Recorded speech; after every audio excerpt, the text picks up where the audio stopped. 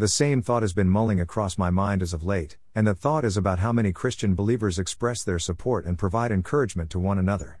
And, on an even wider scope, people from varying backgrounds who blog about their faith is another example. So many different backgrounds, cultures and personalities. And, in addition to those differences, there is a mixture of different faiths. The vast majority of bloggers who follow me are from a Protestant background, but there are also a few who are Roman Catholic and a small number of Greek Orthodox and also Muslim believers. Surprisingly enough, in almost all exchanges with those who are of a different faith, the exchanges have been cordial, both ways, and I find that encouraging. We obviously have differing opinions and beliefs, but even with these considerable differences, there is generally an absence of hostility and a general tone of acceptance, as a fellow human being. I also find that encouraging. We know we have differences of opinion and faith, but we don't allow those differences of opinion and faith to overlook or override the reality that we are all human beings. This can be a delicate balance, but that delicate balance is necessary. I served in the Canadian Armed Forces for 35 years, and I had an opportunity to see and experience people from many different cultures and beliefs.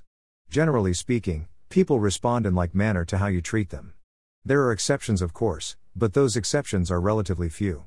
Most people respond positively to kindness, and it makes no difference as to whether they are male, female, or children of either gender.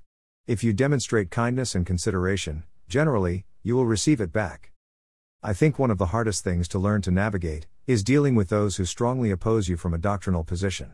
And when I say doctrinal, what I mean is, where our fundamental core beliefs are in strong opposition to one another. Jesus ran into the same thing with the Pharisees, Sadducees, and scribes. When he spoke to them collectively, there were times when his words definitely appeared harsh or critical. Yet, when he spoke to them individually, one-on-one, Jesus responded to them with a much different tone. I think we need to learn to be able to do that too. I've also learned, from many experiences, that speaking to one another on an electronic media platform is much different from when one speaks to someone, face to face. The difference between those two methods of communication changes the whole dynamic, or at least we should be aware that it can. One has a tendency to become impersonal, while the other is definitely personal. We need to be mindful that there are people with faces, behind the words, that we are sending their way. Learning to navigate these different dynamics can be a difficult process to gain proficiency in.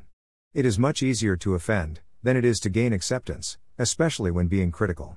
That is the hard part, learning to differentiate between making a case for the doctrine or core belief we see as truth, without destroying the potential acceptance of the individual to whom you are speaking to.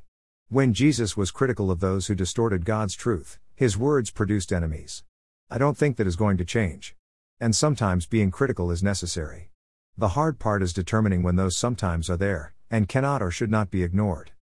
Many like to think of Jesus as always compassionate and accepting, but such is not the case.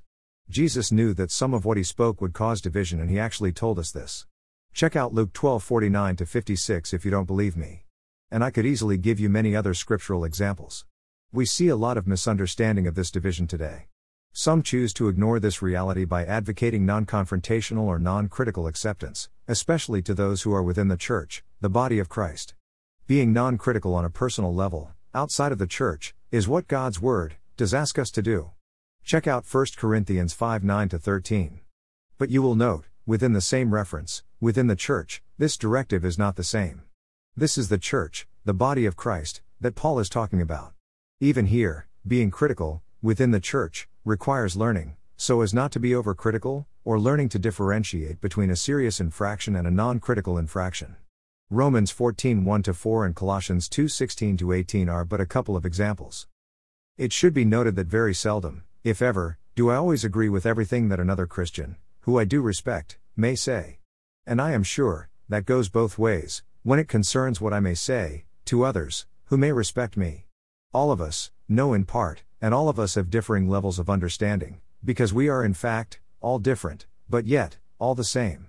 Sometimes I am persuaded by what other Christians may say, and sometimes I am not. Yet these differences of opinion are usually of a non-critical nature and do not hinder my fellowship with them, nor them with me. And most importantly, on the critical core beliefs of the Christian faith, we are in agreement.